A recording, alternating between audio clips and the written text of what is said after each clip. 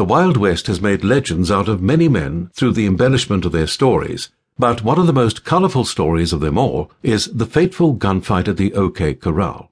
The West's most famous gunfight, the gunfight at the OK Corral, involved two of the West's most legendary figures, and though the gunfight lasted less than a minute, it is still widely remembered as the climactic event of the period, representing lawlessness and justice, vendettas, and a uniquely Western moral code.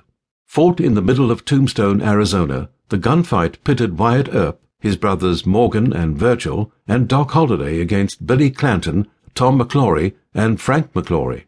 By the time the 30-second gunfight was over, the McClory brothers were dead in the street, and Billy Clanton had suffered a painful and fatal gunshot wound to the chest. Virgil and Morgan Earp were wounded, as was Holliday.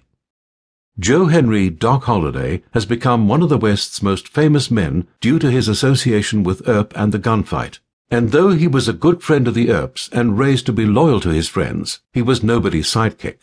A former dentist who became something of a professional gambler, the eccentric Holliday was considered dangerous and perhaps a little crazy by many, including Masterson. When Masterson became a writer, he wrote one of the most colourful descriptions of Holliday, saying about him, "Holliday had a mean disposition and an ungovernable temper, and under the influence of liquor was a most dangerous man. In this respect he was very much like the big Missourian who had put in the day at a crossroad groggery, and after getting pretty well filled up with the bug juice of the moonshine brand, concluded that it was about time for him to say something that would make an impression on his hearers. So he straightened up, threw out his chest, and declared in a loud tone of voice that he was a bad man when he was drinking, and managed to keep pretty full all the time." So it was with Holliday. Physically, Doc Holliday was a weakling who could not have whipped a healthy 15-year-old boy in a go-as-you-please fistfight, and no one knew this better than himself, and the knowledge of this fact was perhaps why he was so ready to resort to a weapon of some kind whenever he got himself into difficulty. He was hot-headed and impetuous, and very much given to both drinking and quarrelling, and among men who did not fear him, he was very much disliked. He possessed none of the qualities of leadership such as those that distinguished such men as H.P. Myton, Wyatt Earp, Billy Tilghman, and other famous Western characters. Holliday seemed to be absolutely unable to keep out of trouble for any great length of time. He would no sooner be out of one scrape before he was in another, and the strange part of it is he was more often in the right than in the wrong, which has rarely ever been the case with a man who was continually getting himself into trouble. Though it is the West's most famous gunfight, it is also one of the West's most controversial events. In Tombstone, the initial reaction after the gunfight was that the Earps and Holliday were heroes. The Tombstone epitaphs described the shootout.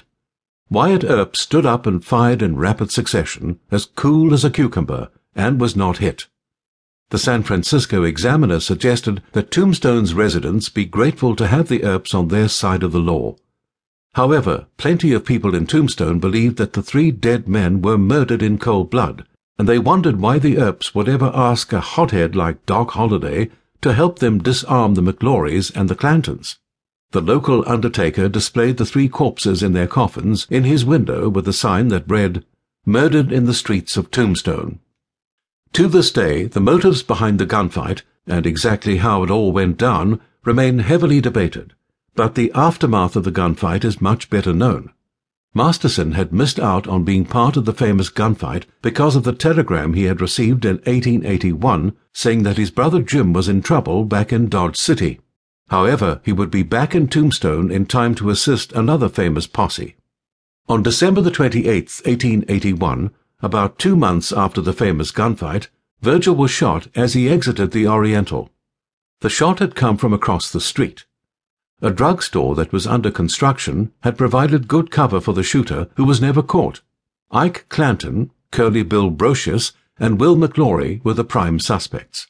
The shot had torn into Virgil's arm, spinning him around. He stayed on his feet until collapsing into Wyatt's arms when he found him down the street.